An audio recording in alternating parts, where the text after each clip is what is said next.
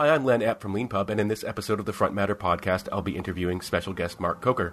Based in Los Gatos, California, Mark is an entrepreneur and investor with a background in public relations and the founder of Smashwords, the biggest distributor of indie ebooks in the world, both through its own bookstore and through numerous services, including Apple, Kobo, Overdrive, and more. You can follow him on Twitter at Mark Coker and check out Smashwords at smashwords.com. In this interview, we're going to talk about Mark's background and career, professional interests, the history of Smashwords and where it might be headed in the next few years, and at the end we'll talk a little bit about some of the hot topics being discussed in the book publishing industry as we head into a new decade. So thank you, Mark, for being on the Front Matter podcast. My pleasure, Len. I always like to start these interviews by asking people for their origin story, so I was wondering if you could talk a little bit about where you grew up and how you first became interested in technology and startups and PR. Oh, boy. Well, I grew up here in Los Gatos, California. Actually grew up across the street from where I live now. My dad worked in technology, though I didn't really realize it was technology, but he worked at IBM. And he was an inventor at IBM. One of his big inventions was the magnetic credit card strip that's on the back of your credit card. Oh, wow. So he and a team of people at IBM invented that. I've been entrepreneurial ever since childhood. I was selling my chickens' eggs door to door, probably by the age of 6 or 7. Always been interested in entrepreneurial ventures. I never really imagined myself entering a career in technology. I was always interested in building things, making things. I always kind of imagined, something with manufacturing, something that would involve my hands. Never imagined that it would be in publishing. But, so basically my story is grew up here in Los Gatos, went to college at UC Berkeley, majored in business, graduated with a degree in marketing. While I was at Berkeley, still working out of my dorm room, actually at Berkeley, they were co-ops. I started working for my father. My father had quit IBM and started a software startup, an email software startup. And on a whim, he printed up business cards for me that said, Mark Coker, Vice President of Marketing and Sales. And that was really exciting for me. I'd always dreamed of running my own company. I never thought it would be in software because I didn't consider myself a technology person. But, I leapt at the chance to work with him. And I quickly learned that as VP of Marketing and Sales, I had a $0 marketing budget. So my job was to make the phone ring so that we could sell our software. And since I didn't have any marketing budget, I thought, well, maybe I should explore, how do we get free press coverage? So I started researching the different computer trade magazines and PC Magazine and magazines like that, started contacting the reporters and saying, hey, would you like to review our software? Would you like to write a story about us? And I remember calling a reporter once who was incredibly friendly and spent much more time with me than he should have. And he said, well, that sounds interesting. Why don't you send me a press kit? And I said, well, what's a press kit? And he said, well, it'll have data sheets and a press release in it. Well, what's a press release? I mean, I was asking him these really basic questions because I didn't know, and these weren't things that they taught us at the business school at UC Berkeley. But just, with his feedback and self-study, I learned how to write a press release and how to work with reporters and how to get press coverage, free national and international press coverage. And so that's what I was doing for working. So I did that while I was still going to school in the business school. I almost dropped out of UC Berkeley. I was so excited to be working for my father. But thankfully, I stuck it out and graduated. And then I went to work for him. It was a true garage startup. We worked out of the garage, worked with him for about 3 years. But he didn't have any money.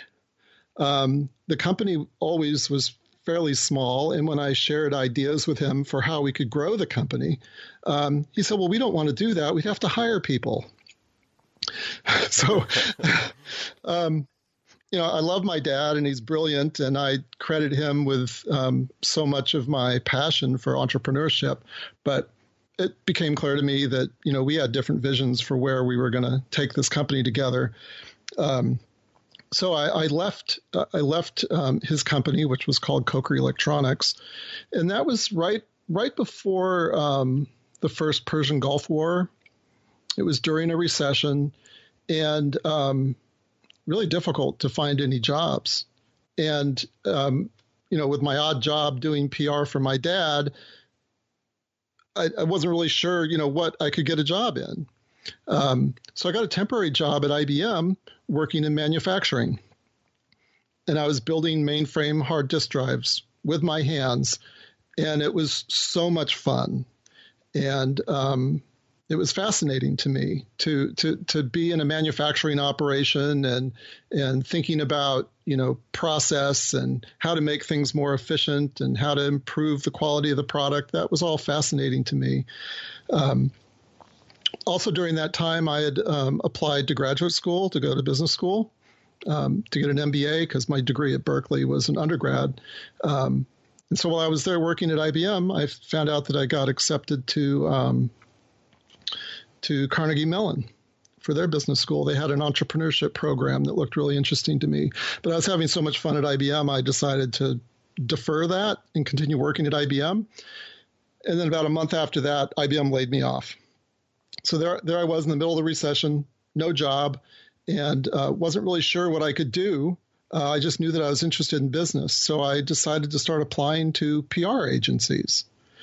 And I was lucky enough to get a job, an entry-level job at one of Silicon Valley's largest PR agencies at the time. And that's how I fell into PR. And as it turned out, one of my first clients was a storage company. So who knew that my experience building mainframe hard disk drives would apply to, PR. So PR was a lot of fun. I did well at it. And after about a year and a half at that agency, I decided to leave and start my own agency. And, one of my first clients was a storage company. And my second client was a company called McAfee Associates, the antivirus company. Yeah, if I could just interject for a moment here. Thank you for sharing this great story. It's just fascinating. I didn't know a lot of these details. But one thing I should mention is the sort of moment in history at which you chose to go into PR for yourself was right in Silicon Valley, was at the time of the explosion of the World Wide Web. So when you were talking about magazines and contacting reporters before they were in print, and the reporters were being called on the telephone, I imagine, and finding out what a press release wasn't as simple as going onto a search engine and going, "What's a press release?" Because there were no search engines. But there you were with all this sort of like pre-Cambrian explosion kind of experience. Yes. But like right in the right place at the right time. And for those who might not know, antivirus software was a really important thing at the time. I mean, it's important for a lot of people now, but at the time in particular, people were often afraid of their computers. They were really, really afraid of going online sometimes. And, the kind of, as dangerous as things can be online now, you can only imagine what things were like 27 years ago if you tried going on the World Wide Web. Yeah, well, when I first started working with McAfee, it was 1992. And McAfee had just gone public. They were the first shareware company to go public. And their founder, John McAfee, was, I think he was brilliant, but he's also kind of crazy. But he had these ideas that people thought were crazy. Like I remember sitting in on an interview with him with the magazine InfoWorld, and he was telling the reporter how he viewed his company as like an apple tree, and the software was the fruit of his tree. And he didn't care if people stole his software because he would just grow more. He had this crazy idea that he was just going to give his software away for free and let people pay him on the honor system if they felt like paying him. And the model was incredibly successful for them. all of their software was distributed online, electronically, over bulletin boards before even there was the internet. And they didn't even have a sales team. They just had a bank of fax machines that were spitting out purchase orders like 24 hours a day. And, when I first started working with them, they were like a $12 million company. When I stopped working with them, they were like a $300 million company. That's amazing. But it was a really interesting time, and we would call reporters and, try to introduce them to antivirus software and to McAfee Associates. And I remember a reporter at PC Magazine telling me, "Oh, I don't think viruses are real. I think you guys are just a bunch of hype." Turned out that they were real, and they were more real than anyone ever expected. But the McAfee experience for me was really important. There would be no Smashwords today if it wasn't for McAfee, because McAfee pioneered many of the concepts that we kind of take for granted today, like shareware, like freemium, giving things away so that you can make more money, electronic software distribution, so selling things outside of a box and out of a package. When I first started working with McAfee, John McAfee was adamant that his software would never be put in a box. That changed in later years when new management came in. But it was an amazing experience doing PR. There I was, a 20-something-year-old kid, and when you're doing PR, you're working with the CEOs and the VPs of marketing of these really large companies, large publicly traded companies and really cool startups.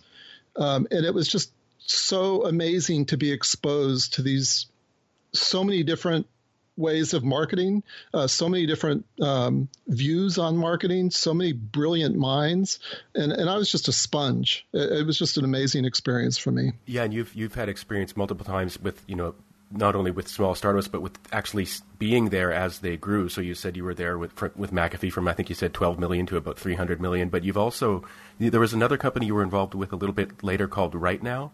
Oh yeah, which grew from, you said, Greg Gianforte's bedroom to the 300-plus employee company that was, I'm just reading from your LinkedIn bio here, which is a SaaS CRM company. But this was early on in the days of that kind of thing, and this was like 1998 to 2001. Yeah, so Greg Gianforte was the former founder and CEO of a company called Brightwork Development, which McAfee acquired for about $10 million. So it was a small acquisition. And he was one of the very first people I was working with when I started my new agency.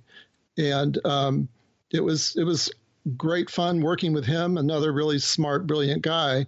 And then when he left McAfee to start Right Now Technologies out of his bedroom, he contacted me, and I agreed to work with him. And the first $4,000 in services that I provided him in stock.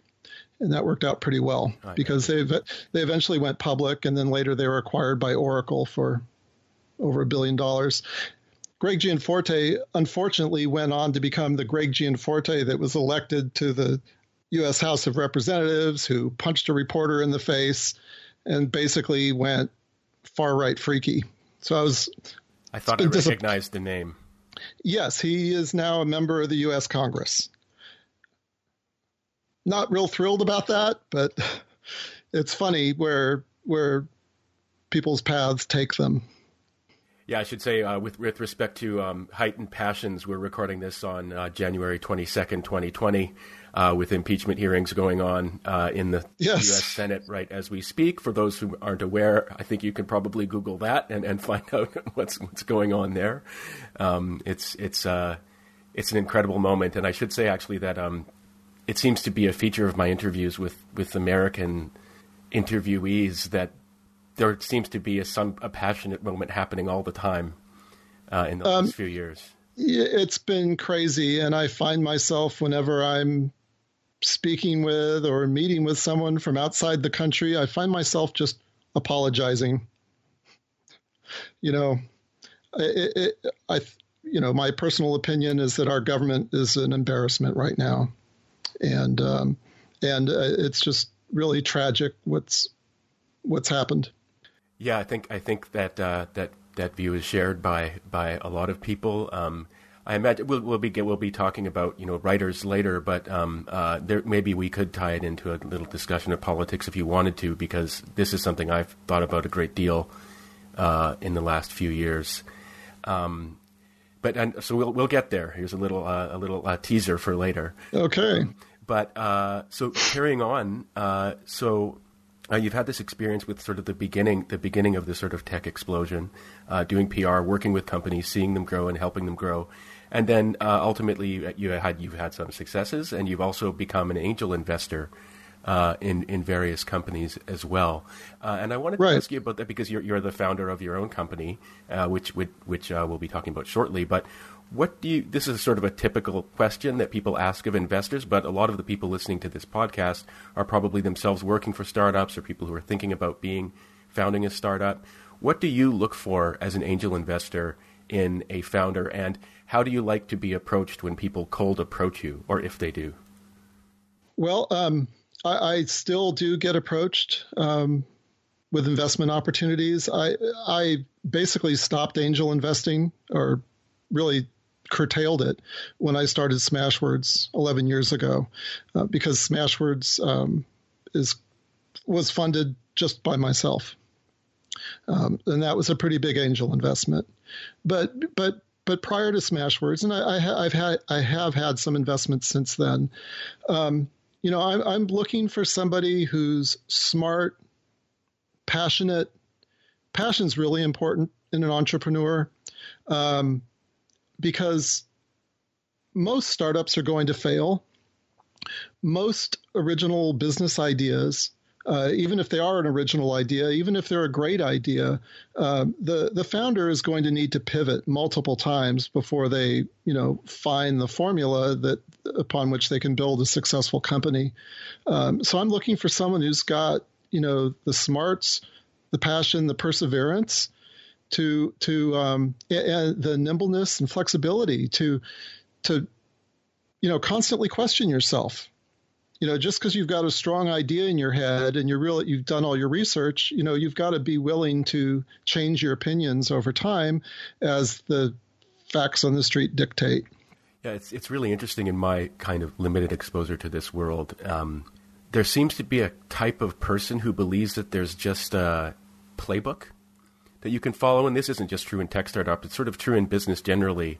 And sometimes, like if you have a ton of money, maybe there is a playbook, like if you want to buy a franchise restaurant or something like that. Sure. Do your market research, make sure you hire the right manager, things like that. But when you're talking about pivoting, this involves, a lot of, and self-questioning. It involves passionate, rigorous self-analysis and self-critique.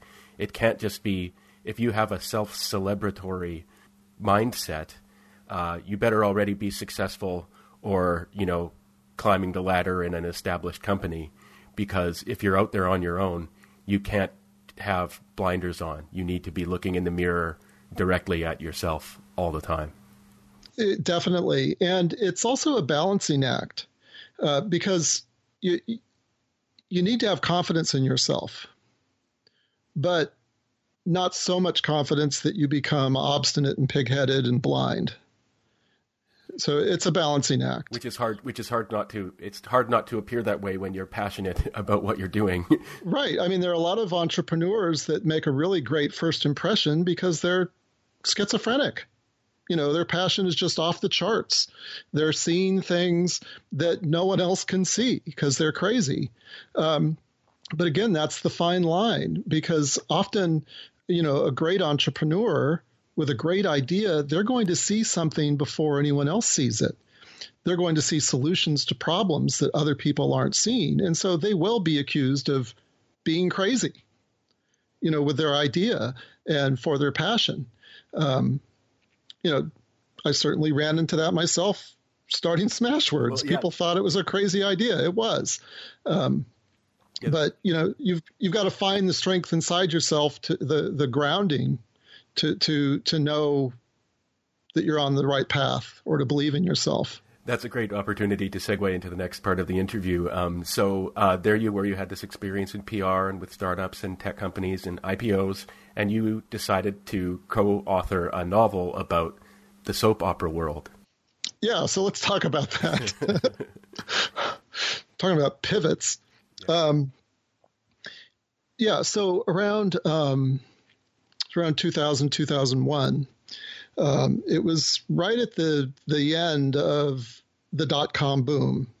It was a time in Silicon Valley where we were probably turning away, there were times where we would turn away 4 or 5 clients a day who wanted to pay us $10,000 or more a month for our services. It was that crazy at the end of the dot-com boom. We just couldn't hire people fast enough. And we had just taken on Sun Microsystems, which was a huge publicly traded company, and had to double the size of our PR agency in just the course of a couple months. One of those people that we hired was this reporter. Her name was Leslie Ann, this reporter from Soap Opera Weekly magazine. She obviously eventually became my co-author and my wife. But it was shortly after that rapid expansion at Dovetail Public Relations, which was my PR agency, and then the dot-com bust hit. And within the course of a couple months, we'd lost 60% of our business, because a PR agency is the first to get cut when a company has to cut expenses. It was, so it was at that time where, I'd been doing PR for 15 years or longer. I was getting burnt out on it. I met this wonderful new young woman, and we were in a relationship, and I was hearing about her crazy stories about what it was like being a reporter for a soap opera magazine. And her job was to interview the actors on the set of these soap operas. And she was telling me these stories about how the actors were crazier in real life than they were in front of the camera and their crazy soap opera storylines. And I suggested she should write a book about it. And she said, well, why don't we do that together? And I thought, well, what the heck? I'm ready for a break from PR. I'm ready for something different. I'd always dreamed of writing a book. I just never thought it would be fiction, never thought it'd be about soap operas. But, I jumped into it whole hog, and it was just the most amazing experience. We moved to Burbank, California for a couple of months and started interviewing insiders. We interviewed about 50 soap opera industry insiders for their dirt. And then we moved to a cabin in Vermont that was owned by a guy who had acquired my prior company, which was called Best Calls, which was another startup I did while I was still doing Dovetail. And over the course of 4 months, we wrote the novel together, and then we did what every new author learns to do. We talked to experts, we did research, we read books, we hired book doctors, editors, we did multiple revisions on the book. Eventually, the book was in good enough shape for us to start shopping it to agents. And so we shopped it to literary agents, and we were lucky enough to get offered representation by 2 top-tier agencies. We got to interview them and choose one. So we worked with Distel and Goderich, and we were, thrilled by that. We had visions of seeing our book on the shelves of Barnes and Noble, which is where we went, every Friday night for date night. But after 2 years of them trying to sell the book to every major publisher in New York of commercial women's fiction, they couldn't sell it. And they shopped it to all the publishers twice. So we finally had that come to Jesus meeting with them. And, they said, look, we've done everything that we can. And it was actually our agent who suggested that we consider self-publishing.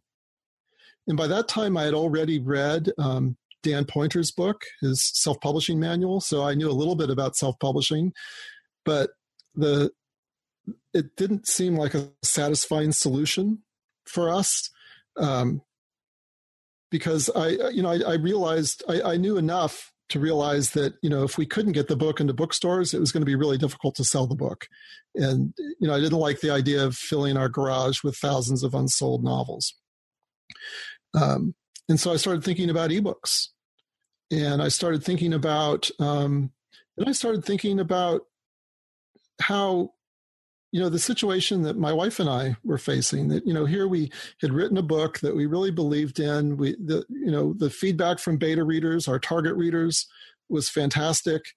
And I imagined the hundreds of thousands of other writers around the world whose books would never see the light of day, whose books would go to them in their grave, unpublished, simply because a publisher didn't see the commercial potential in the book. And I thought, that's just wrong. And, this was the time when blogging was coming on big. YouTube had just come on the scene in a big way. So people were self-publishing videos on YouTube. They were self-publishing with blogging and reaching massive audiences. And so I thought, well, why can't self-publishing be ubiquitous and free? And I thought about that, and it was pretty obvious that, print publishing is very expensive. But, given my background in Silicon Valley, I thought, well, what about digital? What about ebooks? And so I started researching ebooks, and that's kind of how I came across the idea to create Smashwords. I thought, wouldn't it be cool if somewhere someone could say yes to every author in the world, give every writer a chance to publish, and let readers decide what's worth reading. So that was really the genesis of Smashwords. And this was around 2005 that you had the idea, I believe? Yeah, it was about 2005 that the idea hit me really hard, and I started doing my research. I started researching the publishing industry, researching ebooks, researching different file formats and the technology. And I even remember going on to LinkedIn and posting a survey there to writers. I said, what word processor do you use? That was part of my market research. And so we built our systems around that.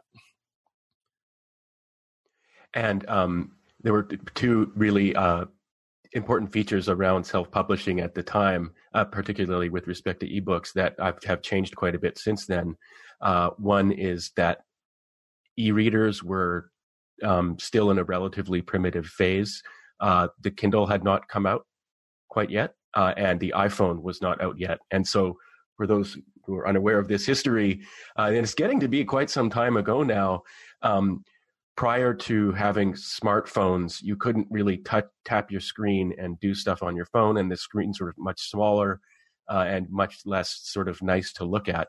And so I believe actually when I was researching for this interview, I listened to an interview you did where you were describing something about the history of the e-reader. And when the first ones came out, I think maybe in the late 90s, they could cost hundreds of dollars in late 90s terms.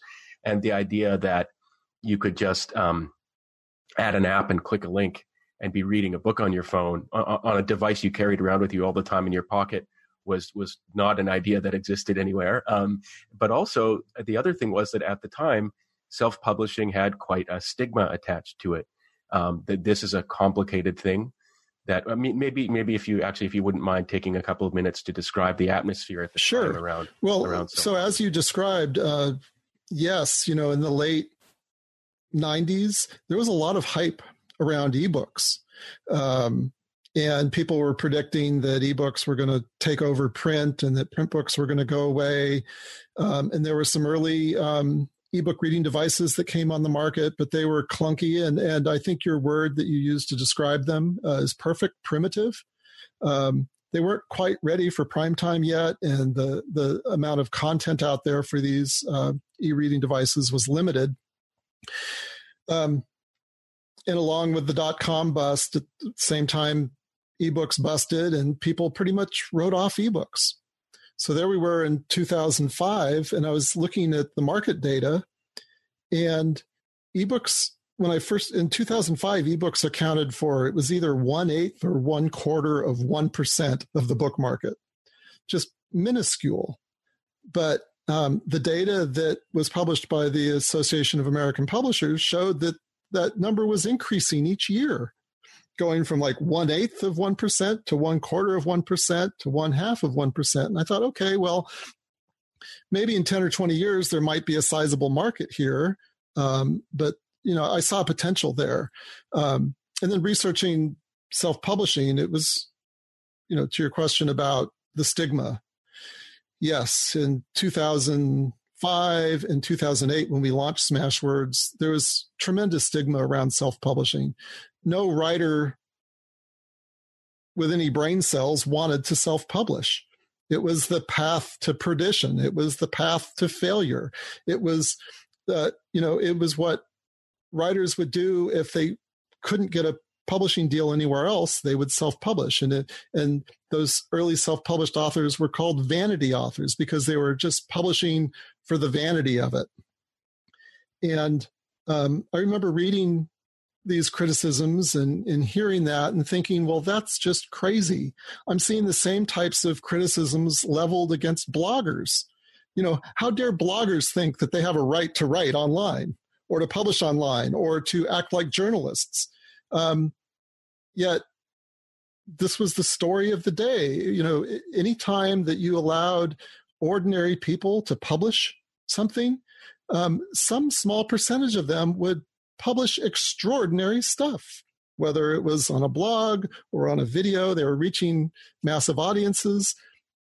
And I also realized very early on that self-published authors couldn't get print distribution into the bookstores. So, of course, they were going to fail. And that just perpetuated this myth that self-publishing was for sucky authors, for failed authors, that there was no promise in it. But I had faith that if we could just give ordinary people a chance to publish, that the market would find the great works and bubble it up. And that's what happened. Yeah, and it's thank you for sharing that. That's a great description of the sort of the way things were conceived around time and why they were mistaken. And I know that you've spoken in the past, going all the way back to the invention of the Gutenberg printing press and Martin Luther in the discussion of self-publishing. One thing that I'm sure probably most people listening to this podcast are sort of on board with self-publishing as an idea, but a lot of people fell for this idea that I would say was more or less invented around the early to mid 20th century, that being a published author meant you were an especially elevated person in a social and intellectual hierarchy. Prior to that, Walt Whitman self-published, Nietzsche self-published. There was a time when there were no publishers and everything was self-published. There's a sort of there's a weird dialectic in the establishment of the negative connotations of vanity presses, because you have to buy into the idea that being selected for publication by someone who owns a publishing company elevates you in the first place, in order to believe that that's what someone trying to do illegitimately. Right? You have to believe in legitimate hierarchical elevation to think that someone's going after it illegitimately. And so what this did was at least, and I won't go on too long about this, about my own views on this, but as a sort of, I conceive of myself as a pretty intellectual type person, and to see the insanity of people who set themselves up as the defenders of intellectual tradition actually falling for this basically marketing ploy on the part of publishing companies was just incredibly frustrating to encounter. I mean, then like I said, the more you actually understand the history of books and publishing and intellectual activity generally, the less likely you are to fall for this weird notion that there's any problem with self-publishing. Well, yeah, you're exactly right. There was this notion in 2005 and 2008 when we first launched that, only a publisher possessed the divine wisdom to determine which books were worthy of publication and which books weren't. Only a publisher could determine when a writer was ready to graduate to become a published author. And this was all hogwash. And I recognized it as hogwash very quickly. The reason publishers accept or reject books often comes down to the publisher's perceived evaluation of what the commercial merit of that book would be. And so here we have major publishers in an industry that's been consolidating for the last 30 years, focused on trying to acquire works that have the greatest perceived commercial merit. So they're making commercial merit the measure of a book's quality. And that should not be the measure of a book's quality. I don't care if your book has a potential market of just one person, and that one person is your daughter or son or grandchild. Your book has a right to be published. And, often the books that do go on to become massive bestsellers are books that are so original, no one saw it. No one would have expected it. It came out of nowhere and it became a huge hit. And so, as I thought about this, and I thought, wouldn't it just be cool that every writer in the world can become a published author? Just imagine the amazing works that are going to be surfaced for the benefit of humanity. And, and then thinking about the flip side of that, imagine all the literary treasures that have been lost to humanity simply because a publisher didn't see commercial merit in them. So, I from a very early time, I viewed self-publishing as liberating, a chance for someone to blaze their own path of independence, to be in charge of their own destiny. And, and what we saw, there was, a lot of that stigma that we encountered early on, the purveyors of that stigma were the writers themselves. I'll just never forget how, some of the viciousness I saw of writers leveling criticism upon fellow writers. Like, how dare you self-publish? How dare you sink that low? And, how dare you not believe in my religion, which is that when if you keep working hard, when you finally get good enough, then a publisher will bless you and anoint you an author. That's crazy. I couldn't agree more. You're reminding me of, I was at, the Book Expo America conference which happens every summer in New York City. I was there in, I believe 2013. And I remember, being in, there was one panel on self-publishing. This was 2013. There was a single panel on self-publishing. Guy Kawasaki was the main speaker there.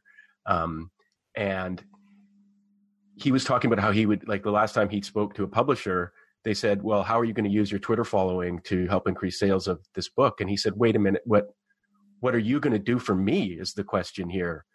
Why am I with you at all? And there was a very, I'm going to say, supercilious person who asked a very supercilious question of Guy Kawasaki in the Q&A afterwards. And when they were asked, why was it so important to them to have a publisher, they said dignity. And not externally, internally, I just exploded. I was like, please don't write a word and don't take yourself seriously if your dignity is contingent on some company deciding that they're going to publish your book, because it's a business. And that, I mean, sort of touching on the politics here, that idea of internalizing your own oppression by wedding elevation in the hierarchy to money that way is a real trick that's being played on you, unless you already stand to benefit from it. Yeah. Don't be a sucker is the sort of crudest way of putting it. But that reminds me, actually. So the other thing I remember from that conference was a panel of really a panel of VIPs that included the CEO of Simon & Schuster and the CEO of Overdrive. I hope I'm not getting that wrong, but yeah, it would have been Steve Potash from Overdrive. This was 2013. And I remember, speaking of passion, Steve Potash just waving an iPad in front of, he was sitting next to the CEO of Simon & Schuster, I think, just waving this iPad aggressively and saying, this is not a science experiment. This is not a science experiment. And this was because there was a lot of, well, this is another topic, but even to this day in the print publishing, in the legacy publishing industry, the opposition to ebooks runs deep. And what he was trying to say is like, this is an opportunity, this screen device, not a threat. If your underlying goal is to get people to read books, is to publish books and read books. But this ties into a point that I know you've made in the past, which is that publishers aren't there to publish books. They're there to sell books, which is that's kind of a dirty little secret in the industry. You know, although the publishing industry is made up of people who truly love books, the publishing decisions are not made necessarily out of love. And that leads us to some of the issues that you talked about. Yeah, that remain true to this day. And so now we've set the stage for the passion and the sort of deep cultural and sort of social mission that was behind Smashwords. So to go from 30,000 feet to sort of, ground level. So there you were starting a startup in the ebooks world, that was going to have an online store and engaging in e-commerce and stuff like that.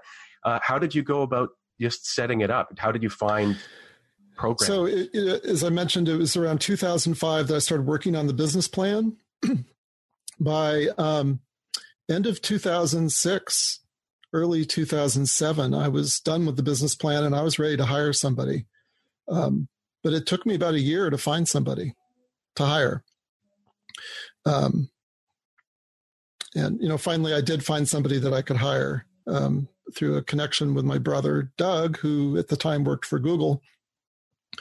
And so I, hired our first full-time hire as CTO, and he built the site, built the platform. I designed it. It was all designed, on paper in Microsoft Word. The user interface and the features and functionality and the flow. And so the developer developed it. So the initial idea of Smashwords was to create an ebook self-publishing platform. So anyone could come to the site for free and self-publish an ebook. They would upload a Microsoft Word document, and we would automatically convert it into the major ebook file types. So EPUB, MOBI, PDF, and then some other obscure file types that don't really matter so much anymore. And we offered a store because our authors needed a place to sell their stuff. So it was February 2018 that we first unveiled the idea of Smashwords to the world. It was at the Tools of Change conference in New York City. At 2008, yeah. You mean, I think. Oh, sorry. You said 18. What's a decade between friends? Just want to be clear. Yeah. Yeah. So 2008, February 2008, New York City. That's when we announced Smashwords and we opened up our beta, started accepting beta testers. And then in May, we publicly launched. By the end of the year, we had 140 books from 90 or 91 authors.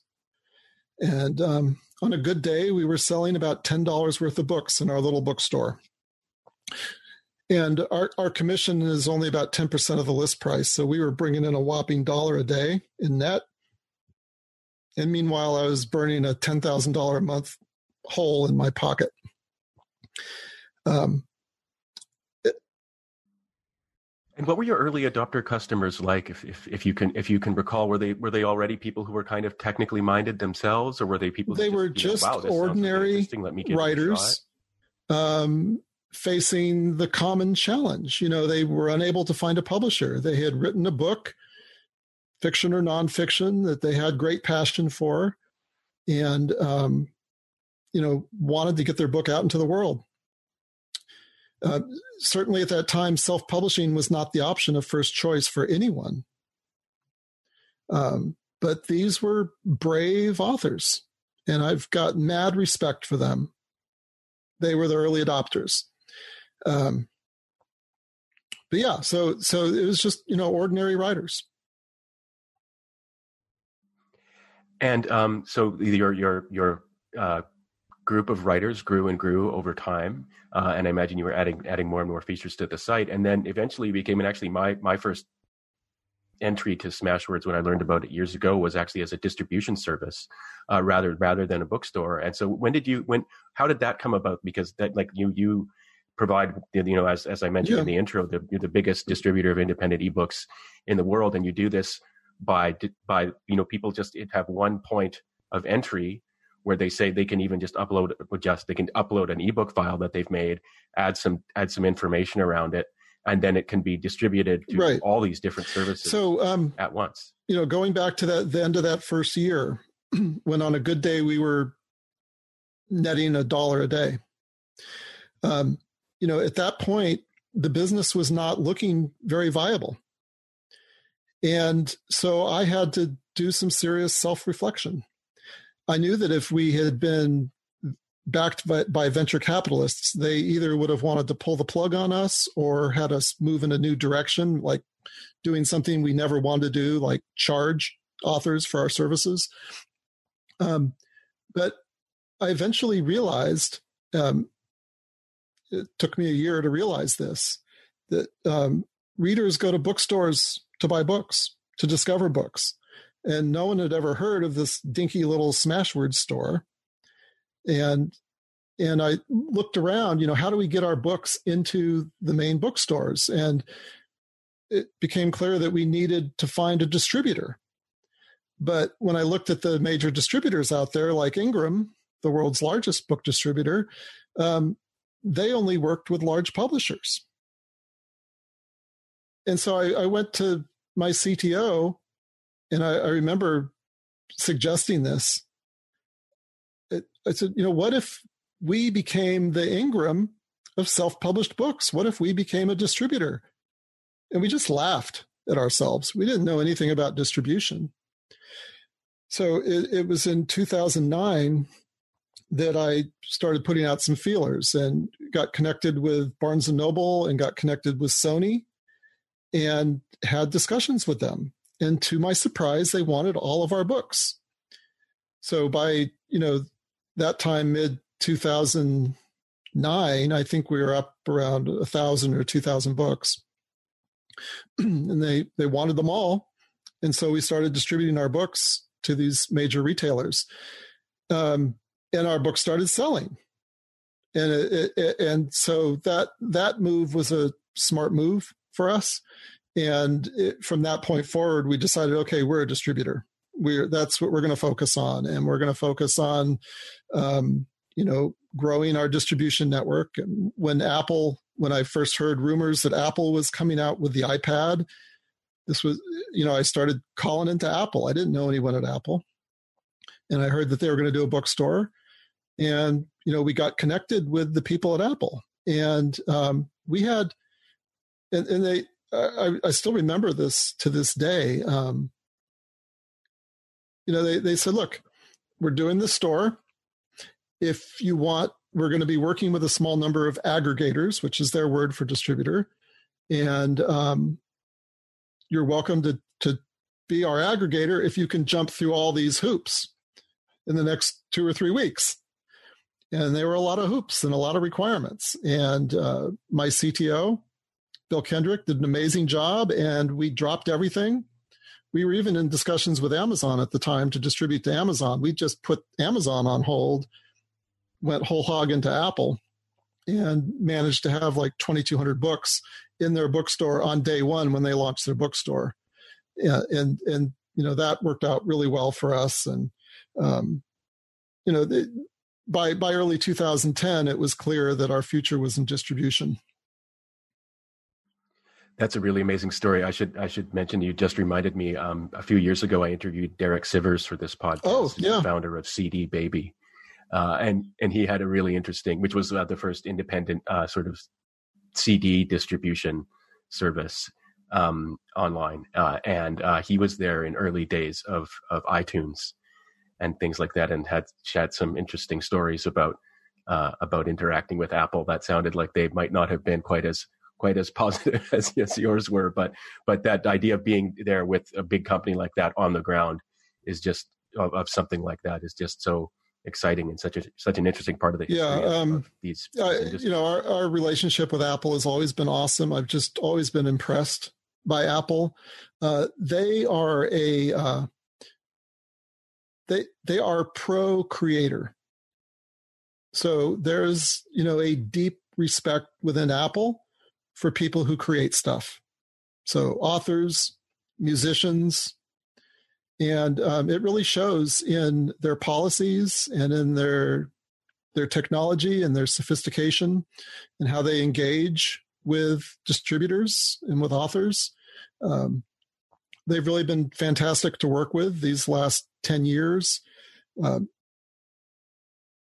I can't point to I even put this in my end of year post. I can't point to a single policy change that Apple has made over the last 10 years that did anything that was harmful to authors. And that can't be said for some of the others.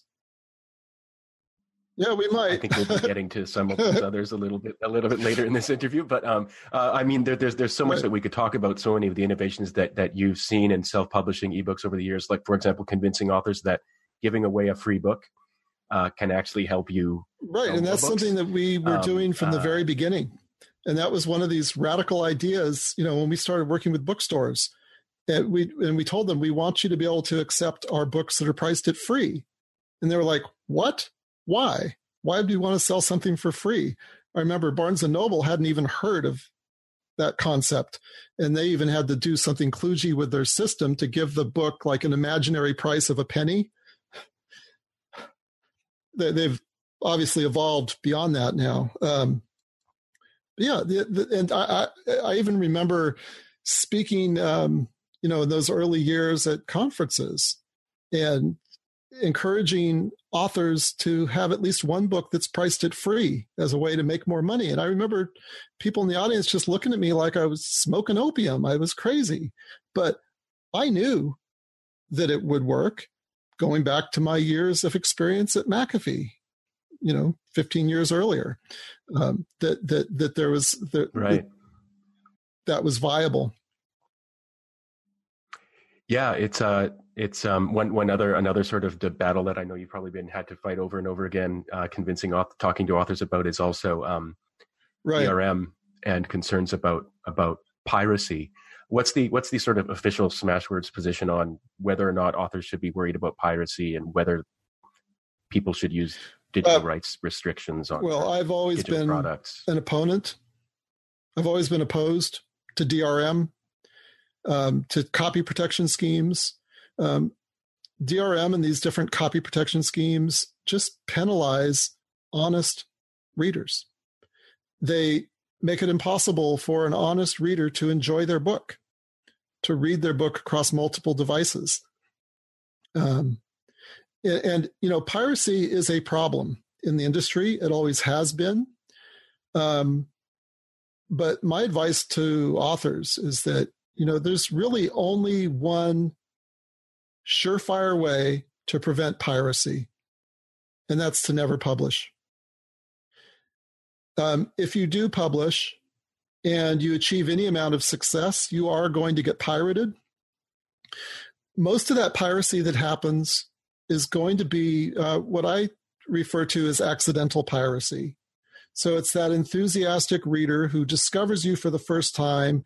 You rocked their world, and they want to share your book with their friends and with their family. And that's going to happen. When that happens with a paper book, no one calls it piracy.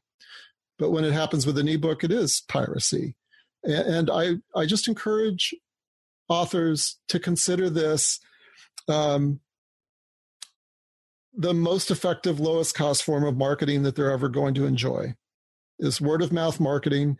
I would never encourage piracy. I know there are authors out there that will actually upload their own books to the pirate sites because they believe it helps them sell more books. I don't advocate that. But piracy is it's going to be a fact of life. I don't want authors to go out there and sign up for those anti-piracy services that'll send you an email multiple times a day that they found a book that they suspect is your book pirated on some pirate site. If you are bombarded with emails like that throughout the day, you're never going to get any writing done.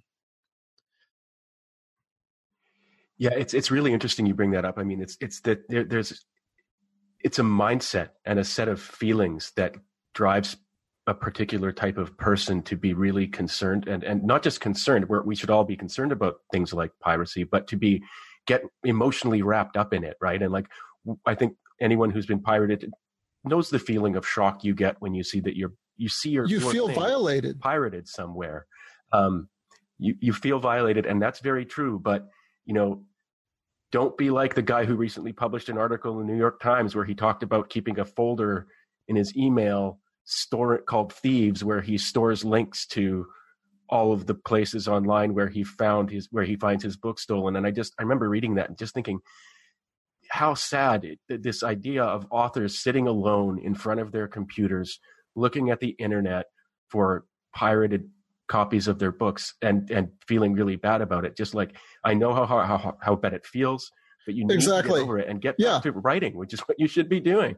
That's like, please write. Don't let these people, in addition to sort of stealing your work, steal your mind and your time productivity and your feelings from you as well. Right. Because otherwise you're just going to be in a state of constant anxiety. But often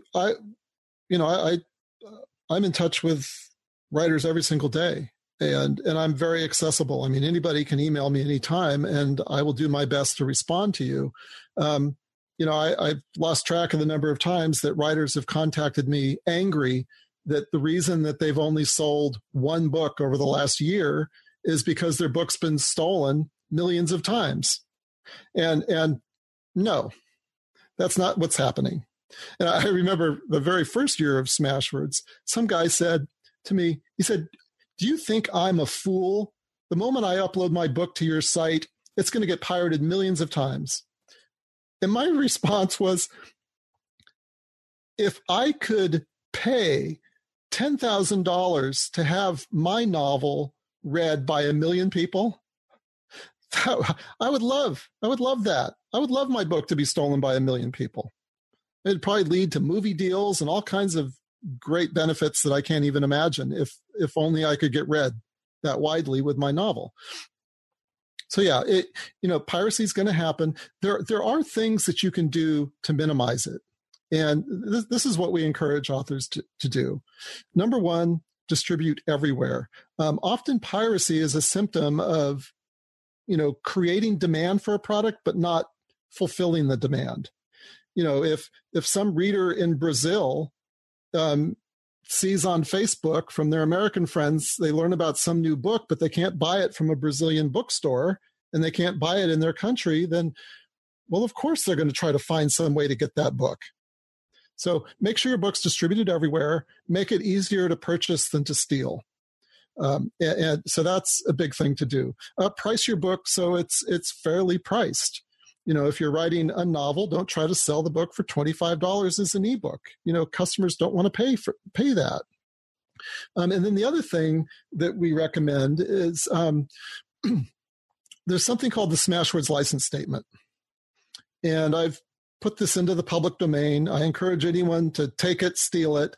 It's just a statement that you put at the top of your book along the lines of, this book is licensed for your personal enjoyment only. If this book was not purchased by you or expressly for your enjoyment, then, please honor this writer's hard work and purchase your own copy. Basically says that. So it appeals to a reader's moral and ethical obligation without, fire and brimstone threats of $500,000 fines for stealing this book. And I think that's a really good way to just gently remind readers of their obligation to support the author. If you do those three things, I think piracy is not going to be as big of a deal for you. It's another really interesting thing that's sort of been learned or known or communicated to authors over the years. One is, as we've mentioned, is give away a free book. That often can really help. Another one is don't get preoccupied with piracy all the time.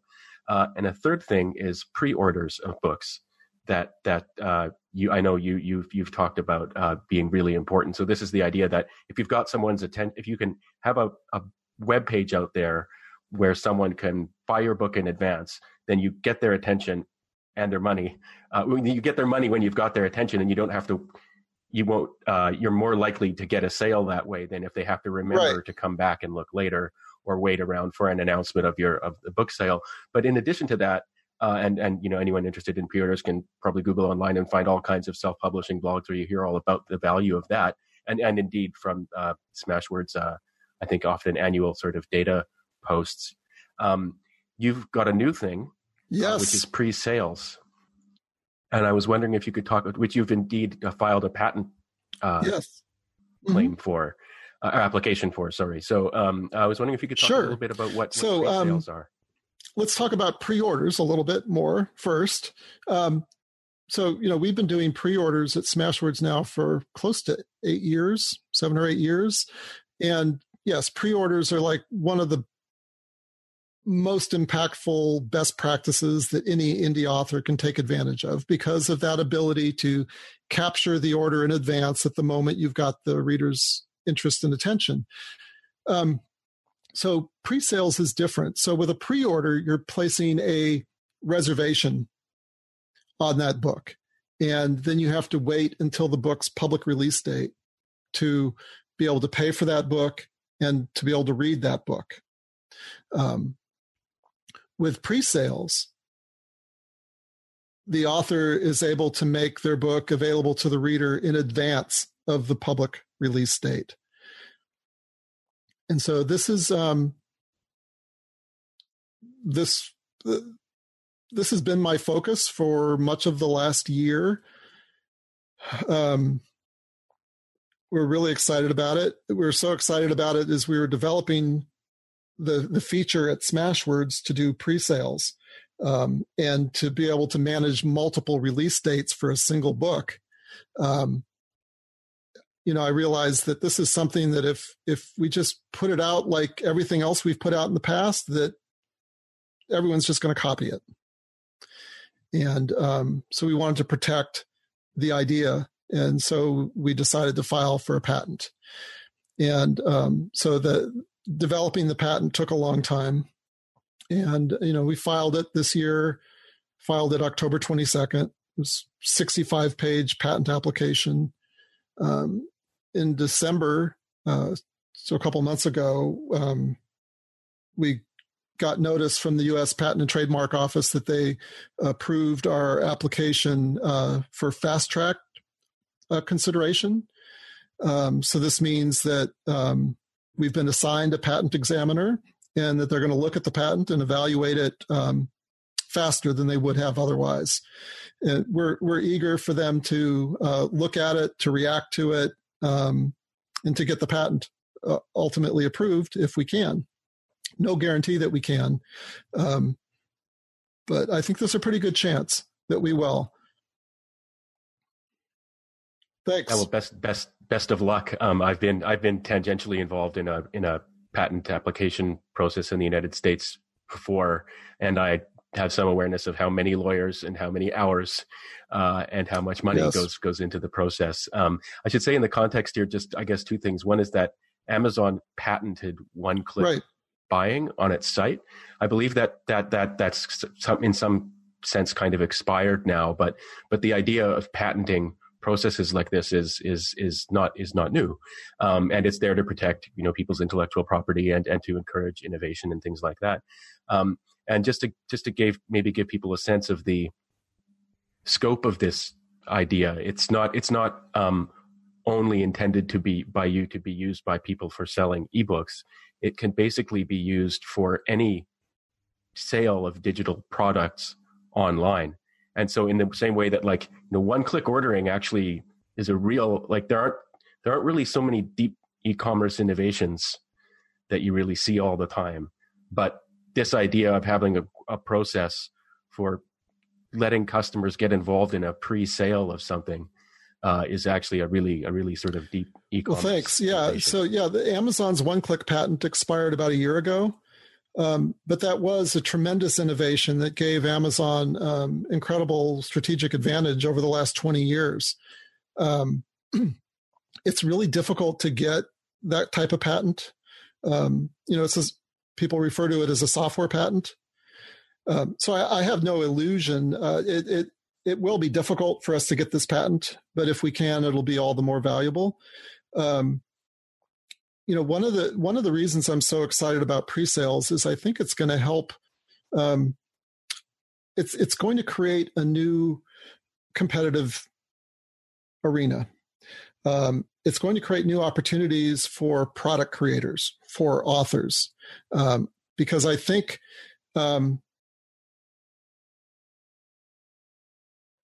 there's a lot of value from a consumer perspective. Consumers value timeliness. If there is a product that they are looking forward to receiving, some new upcoming product, there's a lot of value attached by the consumer to be able to purchase that product early or to be able to enjoy it early.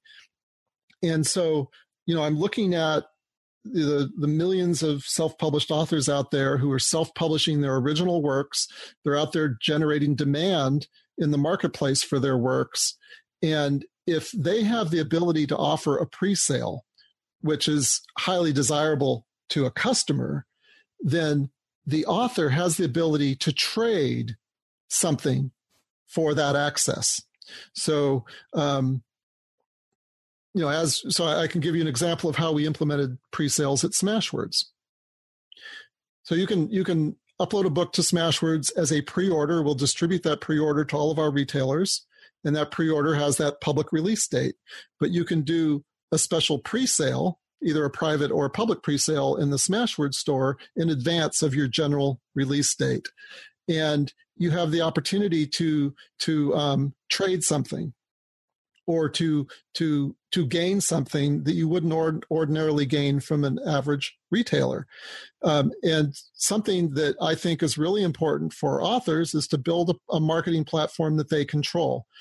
Anytime that you're selling through a typical retailer, that retailer controls the customer relationship.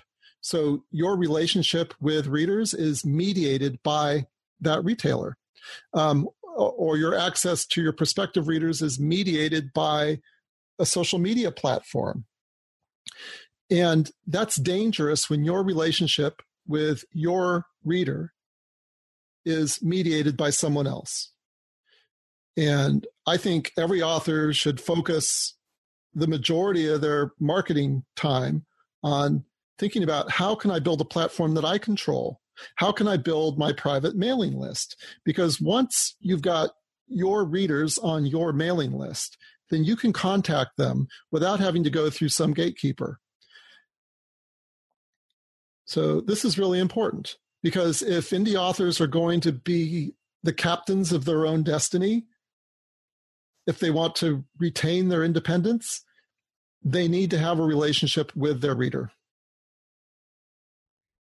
So yeah, that's really well said.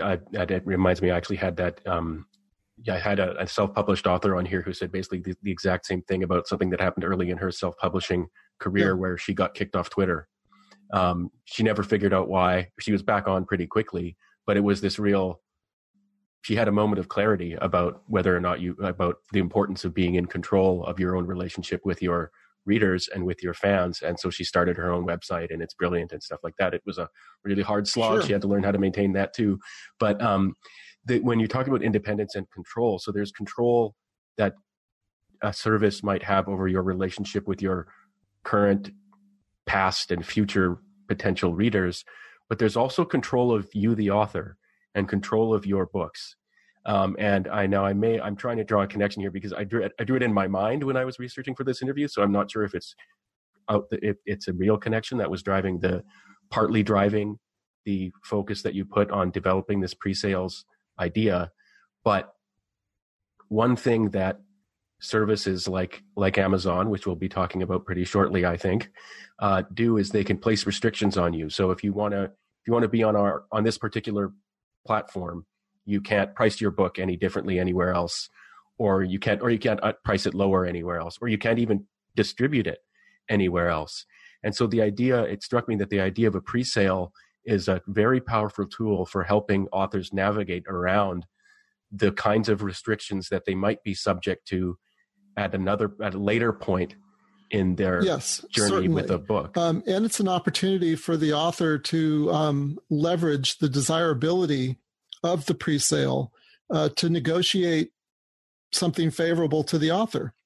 So I'm imagining a future where retailers compete for the privilege to carry your pre-sale.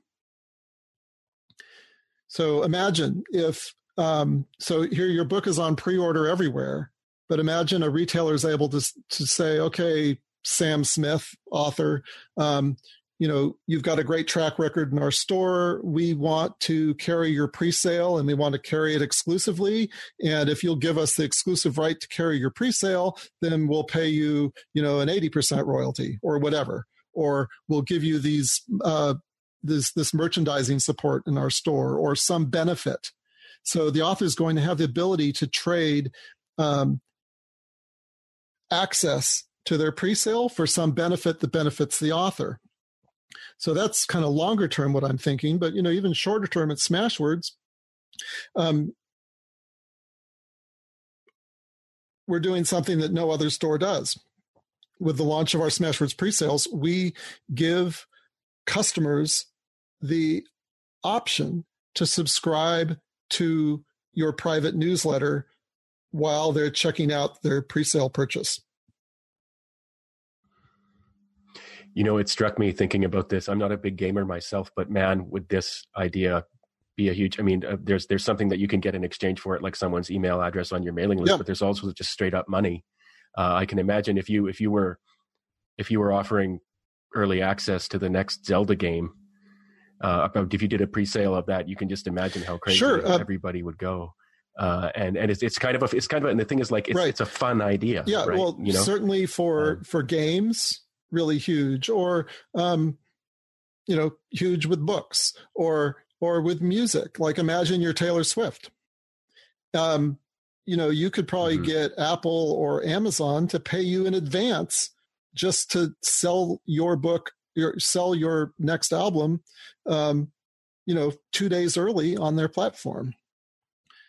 So all of this is covered by the patent, thinking ahead, and not just for digital products like ebooks and music and games, but also physical products. Anything that's sold online could be sold as a pre-sale. Anything that any new product that customers desire could be sold as a pre-sale online and sold in a way that the creator of that product is able to accrue special benefits simply because of the demand for early access. And, we already see, when most people think about pre-sales, they think about ticket pre-sales for, ticketed performances. But those pre-sales that people take advantage of with tickets are really more akin to pre-orders.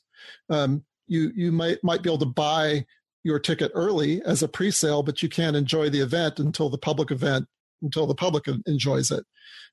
So this is kind of a radical idea to be able to enjoy the product early.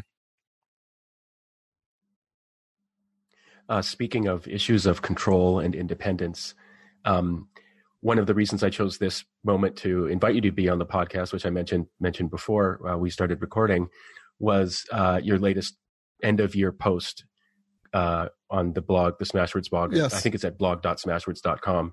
And the post was called House of Indie on Fire.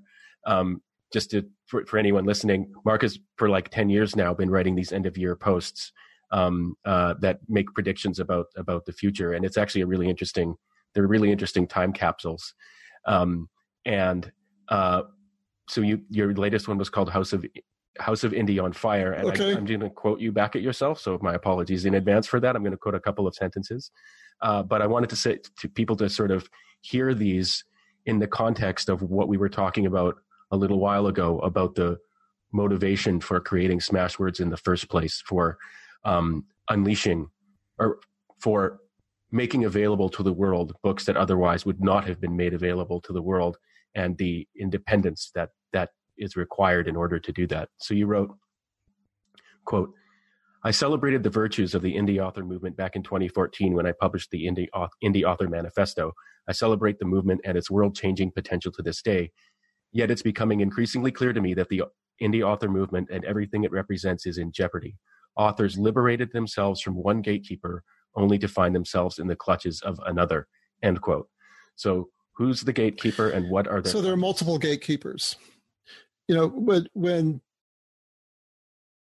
we first came on the scene 11 years ago, you know, self-published authors, the early self-published authors, for them, self-publishing was an act of liberation, an act of defiance, you know, a way of saying, well, screw you, traditional publishers. You don't see the value in my work, so I'm going to self-publish. And I'm going to find success on my own terms without you as a gatekeeper standing in my way. Well, so yes, thanks to self-publishing and thanks to ebooks, you know, it was thanks to ebooks that enabled major retailers to stock every self-published book. So ebooks are a big part of this democratization. So there we were in 2009, 2010. Suddenly, every self-published author in the world had access to every major retailer in the world. That was wonderful. That was a cause for celebration. Many of our authors that previously were unable to get a traditional book deal or even unable to get an agent, you know, found themselves USA Today, you know, New York Times bestselling authors, finding a global audience of readers. That was wonderful. You know, so much celebration. But what we've seen now over the last 10 years is that the gatekeepers have creeped in. So,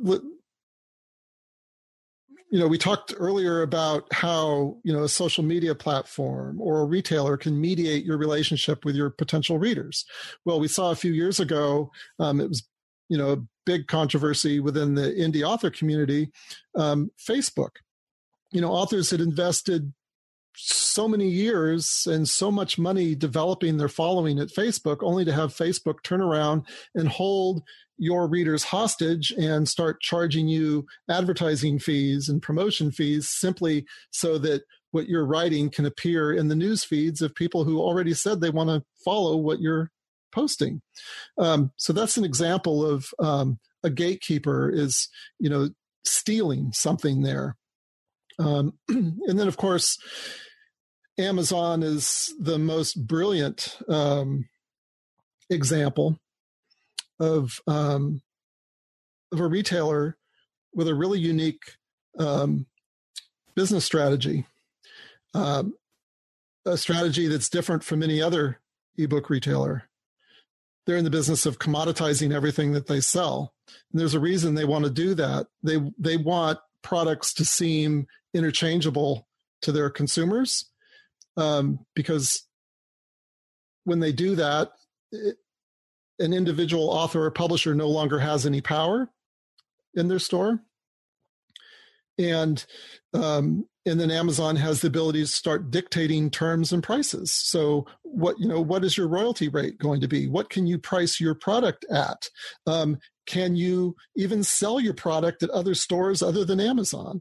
And so what we've seen with Amazon, you know, starting in 2011, they announced KDP Select, which required exclusivity in their store for a period of 3 months. When they first launched that in December 2011, I did a blog post the very same day warning authors that this is dangerous, that you are going to starve all these other retailers that want to support you of your books. And if you starve these retailers of your books, you're going to starve these retailers of customers. You're going to starve them of their ability to support you in the future. I warned authors at the time that they risked becoming tenant farmers, tilling Amazon soil. I warned authors that they should study the Irish potato famine because that's what was going to happen. And unfortunately, that's what has happened. And what's happened has even been worse than what I predicted. We're in a state today where there are many authors that are exclusive to Amazon, getting 100% of their earnings from Amazon, and even authors who aren't exclusive to Amazon might be getting 70, 80% of their earnings from a single retailer. So as you probably saw in that blog post, I raised the question, if you're getting 70, 80% of your sales from a single retailer, can you honestly call yourself an independent author? This is like a really difficult question that authors need to start grappling with. Are we still indie authors? Are we still the captains of our destiny? And I would argue that our independence has been slowly stripped from us as authors. And I would also argue that we've been complicit in that. Every time an author enrolls their book in KDP Select, they are casting a vote for every other retailer to go out of business. Now, I've been talking about this for, since 2011. And I know that when I talk about it, it can be pretty upsetting to authors. And I totally understand that and respect it. If you're getting most of your earnings from Amazon and your author earnings are what puts food on your family's table and pays your rent, then can I really blame you for doing what's in your best interest? It's really interesting. I hadn't quite put together I'd heard you make the commodification point before, but I hadn't quite put together what was really behind that. And thank you for explaining that so clearly. One of the interesting, you mentioned Facebook changing things up, and that reminded me another thing you see that can be dispiriting in the indie author community is people just spending I talked earlier about people spending all their time looking for pirated copies of their books online. Another thing is spending all your time trying to game the algorithm. This isn't new. This isn't unique to books. I mean, Google will change things up and all of a sudden your website for whatever it is you're doing doesn't get any attention anymore. But there's some, the sort of technicalities of it aside, the idea of getting into that mindset that there's this algorithm that somebody can just yank on and change them and is being changed all the time. And when you start applying machine learning and stuff like that, there isn't even going to be some evil genius out there who kind of knows something and is pulling strings to get you. The idea that part of being an author now involves something that it didn't involve before. It always involved marketing. It always involved treating it like a business. But the idea that there's this one service with this, basically, let's just call it one. It's not true, but one algorithm that you're fighting with all the time. You're instead of thinking about, what's going to happen to my character in the next chapter, you're like, how am I going to draw attention? Should I have the character do that because this software is going to be looking at it and going, oh, no one died in chapter 2. So, I'm not going to promote your book as much as I would otherwise. That's like it just the weirdness of the things that you can get preoccupied. I've written about this in the past, and it's really kind of it's sad. Anybody who spends any time online with authors and looking at what authors are talking about online, invariably those discussions devolve into, how do I please the algorithm? How do I get the most out of KDP Select exclusivity and Kindle Unlimited? And, how do I do a better job of running Amazon ads? And, people are focused. So many indies are focused on these things that are really the wrong things to be focused on. You should be focused on writing, not on how to please a single retailer's algorithm. But again, step back and look at, Amazon is masterful at creating policies and systems that shape a certain behavior among their product suppliers, among their authors. Amazon knows that writers write for many reasons, and often the number one reason isn't about money, it's about being read. It's for self-expression, and you can't express yourself unless you're read by somebody. Amazon knows that there are enough writers out there who value readership over money that they can continue to reduce what they pay authors. The effective royalty rate at Amazon has been dropping for years. Originally they were paying 35% list. Then Apple came along with their agency offer and started paying 70%. So Amazon started paying 70%. So that's going back to 2010. Amazon did that because of competition. But even from the beginning, Amazon has found ways to pay authors less. There's a delivery fee for the file size. Then when they introduced KDP Select and Kindle Unlimited and started paying not based on the price of the book, but based on the number of pages that are read.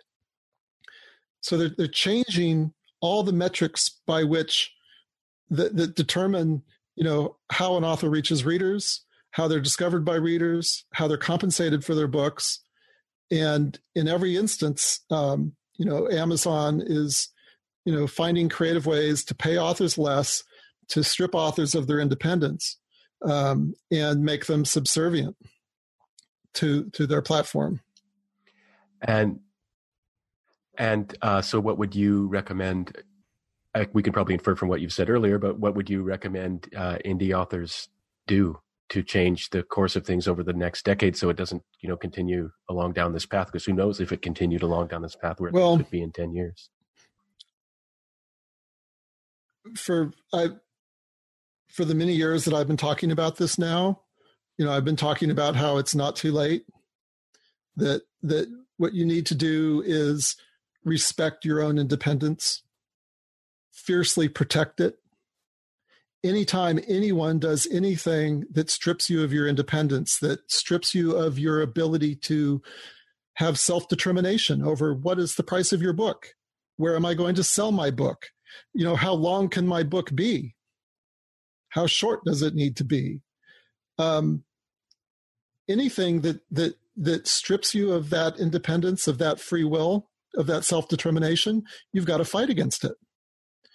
So the first thing to do is to understand that if you're going to make your book exclusive to Amazon, that exclusivity comes at a price. So yes, you will make your book more visible, but what is the price? It means you can't sell anywhere else. It means all those other retailers that are spending millions of dollars every year to support you and your fellow authors, they're starved of your book. They're starved of your book sales. They're starved of your readers. They're going to lose readers. They're going to lose business. They're eventually going to go out of business. And when there are fewer retailers competing for the favors of indie authors, that's a recipe for the remaining retailers to say, look, we don't need to pay you 70% anymore. We can pay you 10%. Or hell, we can charge you to be read. And that's what's happening. That's happening today. It's happening today at Amazon. You look at the indie author discussions, it's all about, pleasing the algorithms, as we talked about. It's pleasing Amazon advertising. Amazon ads are a tax on your earnings. It's a way of effectively reducing your royalty rate. So even if you're going to earn close to 70% list on the book, if you've got to spend a whole bunch of money to reach that reader, your effective royalty rate might drop to 50%, 20%, 10%, or even negative. And that's what's happening.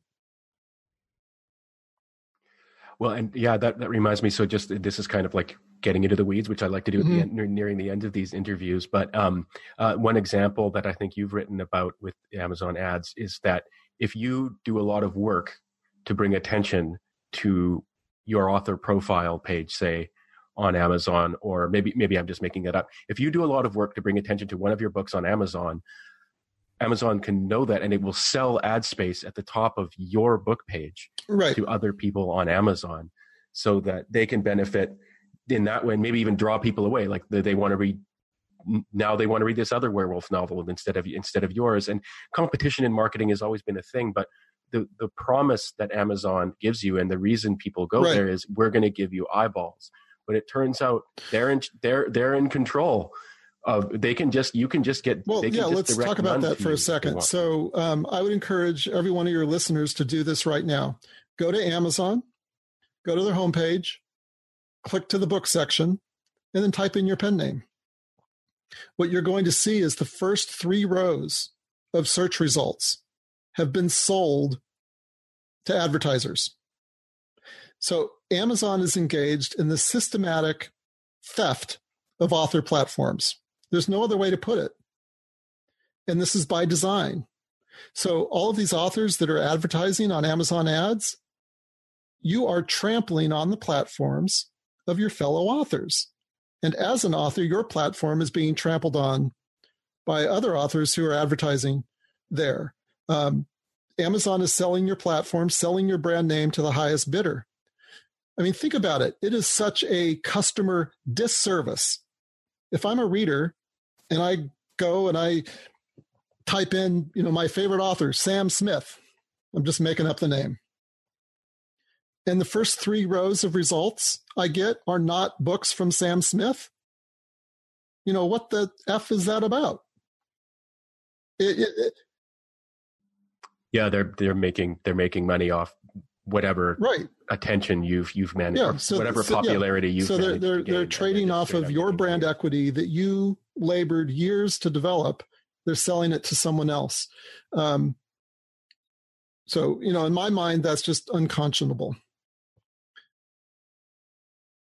And I think it's particularly resonant in the indie world. Like, I mean, you spoke about the $10 in revenue a day and the $1 in kind of profit, as it were. And what I really appreciated about the way you told that story is you were telling the same story that a self-published author starts out with. And the thing about being independent as a business person, which includes being a self-published author, is that you really feel this direct connection between, and often without a budget for marketing, you feel this direct connection between all the work that you do and then the attention that you can somehow scrape together and manage to get. That's different from if you're, like, let's say, working in the marketing department for a company selling products. So if I'm sure that people like that don't like having someone Google, Colgate and have some other brand of toothpaste show up at the top of the search, but you'll understand it. You're in the marketing game. You're big companies competing with each other. But when it's these independent authors who are doing their own marketing, it seems qualitatively different. Yes, it is different because we indie authors, we are the manufacturer of our product. We don't have big marketing budgets. We can't outsource our writing to China. And so it puts authors in a really difficult position. And Amazon knows this, that authors are in a vulnerable position, that authors are desperate to be read, and that authors are willing to do just about anything to get read.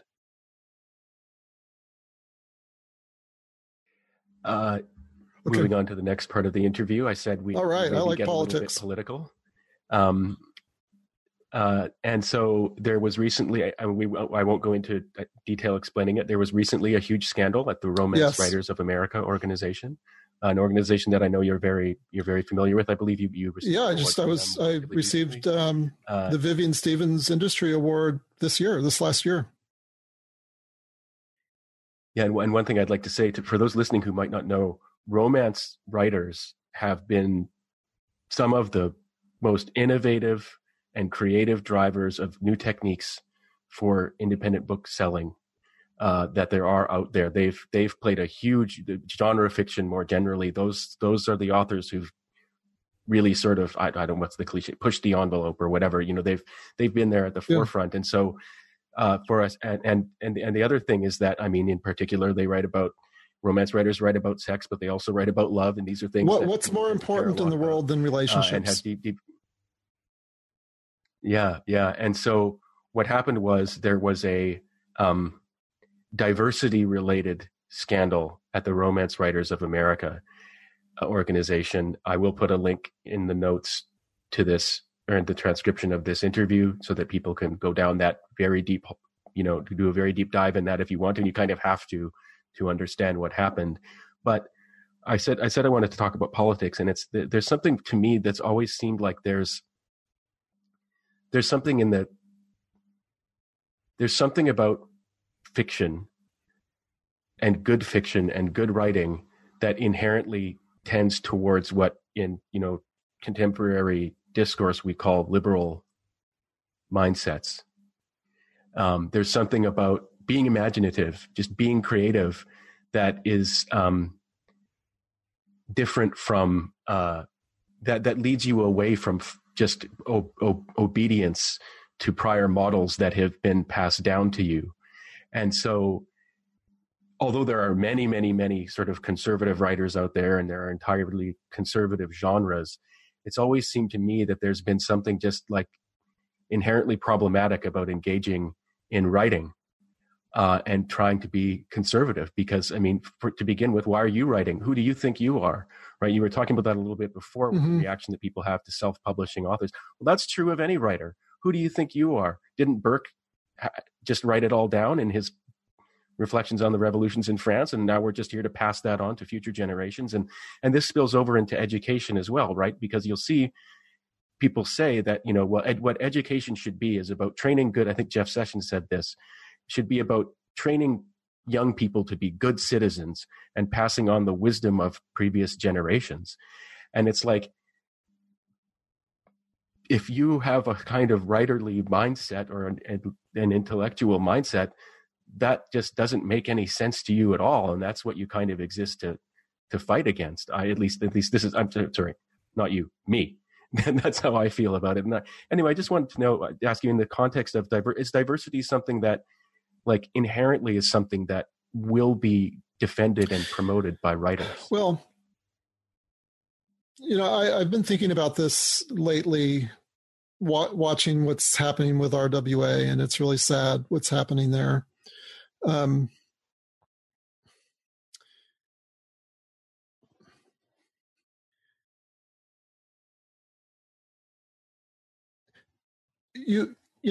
kind of approached, when I started Smashwords 11 years ago, I thought, the average writer is going to be more intellectually advanced, more independent minded than the average person. But I'm changing my views a little bit. I think writers, one thing that writers have that the average person doesn't have is intense passion for their ideas, for their stories, for their knowledge, if they're writing nonfiction. But beyond the passion, which is an incredible quality that I admire, writers are pretty much like everyone else. Beyond that, there are some of us who are very independent minded and will fiercely defend our independence. And then there are others of us who are meeker, milder, willing to be, wanting to, associate ourselves with someone who's going to do the work for us, or associate ourselves with an entity that is, large or big or powerful, or that's going to take care of us. They're completely different mindsets. As diverse as humanity is diverse. At its core, self-publishing it's about diversity. It's about celebrating everyone's contribution, enabling the celebration of everyone's contribution. I believe that everyone has something useful to contribute if they want to write a book. But we haven't seen, when we look at like how the indie author movement's played out over the last 10, 11 years. And, if you read my end of year blog post this year, my views have gotten pretty dark lately. do indies really have what it takes to move the ship in the right direction? And, I've started having serious doubts about that. When we look at what's happening with RWA, they're grappling with some really big issues of diversity, issues of inclusion. And how do you celebrate all the different voices in your organization and give everyone a level playing field? And how do you deal with some of the gross injustices that have been, institutionalized for hundreds of years? There's really difficult questions to grapple with. And so what we're seeing with RWA is they're struggling with the same challenges that the rest of society is struggling with. But like most things that are exposed to social media where, people can write, that's one unique thing here, is that RWA members are really good at expressing themselves, and social media makes it really easy to express themselves, which makes it really easy to love something really hard or to hate something really hard or to be angry about something really hard. And I think what we're seeing at RWA is that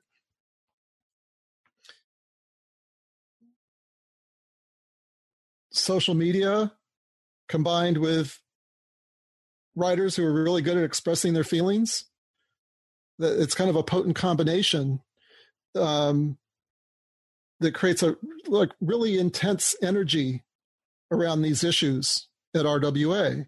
These are really important issues that RWA needs to grapple with. And but the intensity of it all hitting so hard,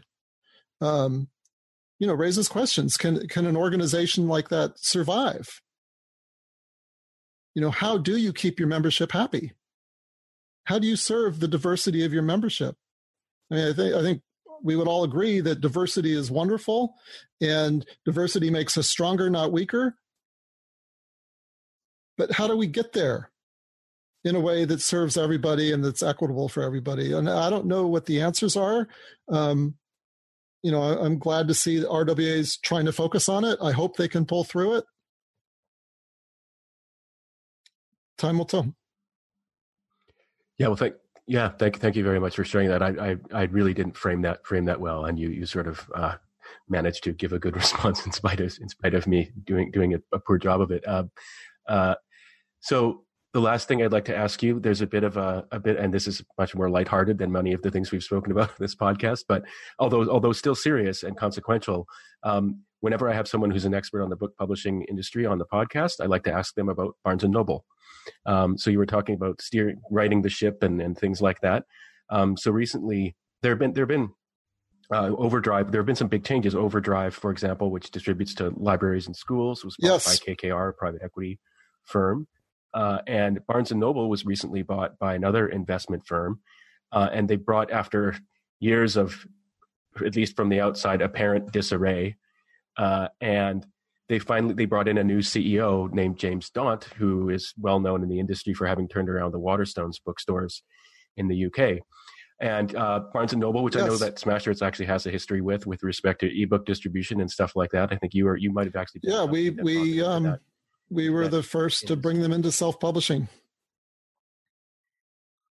Which is a great accomplishment, and which I think all self-published authors should thank you for accomplishing. But what's your opinion of the prospects for Barnes & Noble weathering the storm and being the ship being righted?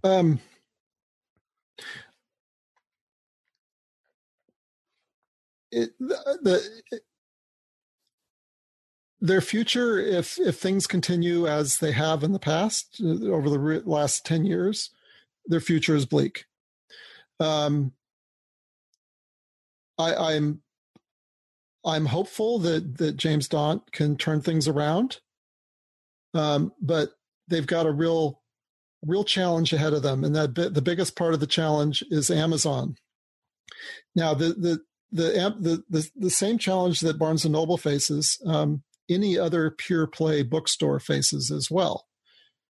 So, the other big store of interest to indies is Kobo. So you look at Kobo and you look at Barnes & Noble. These are two pure play book retailers. They can only survive in the future if they can make a profit selling books. Yet they're competing against a company, Amazon, that doesn't need to make a profit in books. Amazon,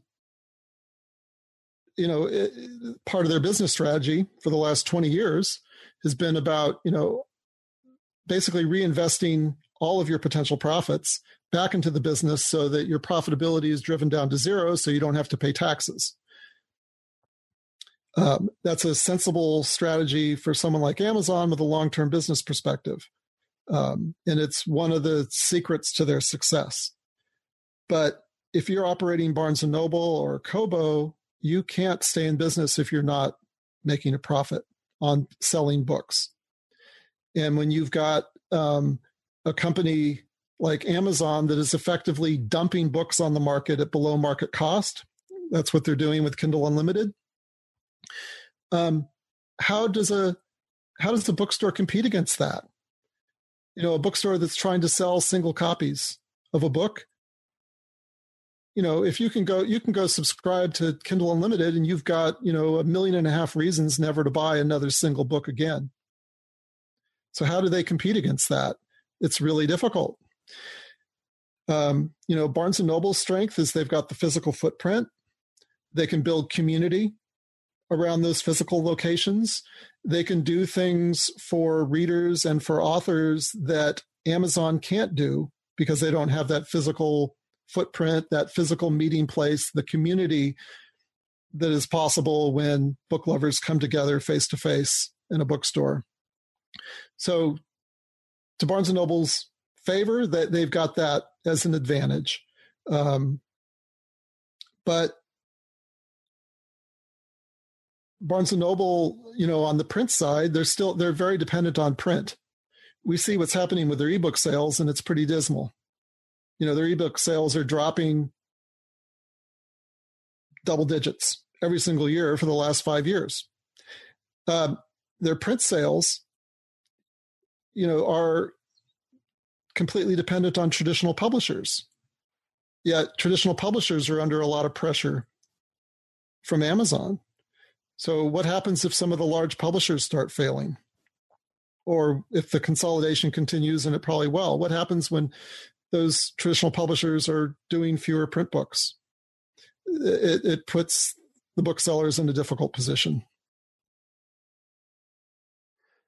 Thanks very much for sharing that answer. It reminds me that we could probably record an entirely new feature-length podcast interview talking only about book sales numbers for print and ebooks as well, which is something if you're ever up for a discussion about that, I'm happy to ask you questions, because that's something that I've got a bit of an interest in myself as well. But we have reached feature length, and I wanted to say thank you very much, Mark, for taking the time to do this interview and for being so forthcoming about so many different projects. I was kind of peppering you from all sides with bits from your past. And well, thank you for these thought-provoking questions. It's we've talked about some really important things today.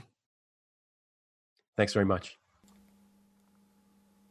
And thanks, as always, to all of you for listening to this episode of the Front Matter Podcast. If you like what you heard, please rate and review it wherever you found it. And if you'd like to be a LeanPub author, please check out our website at leanpub.com. Thanks.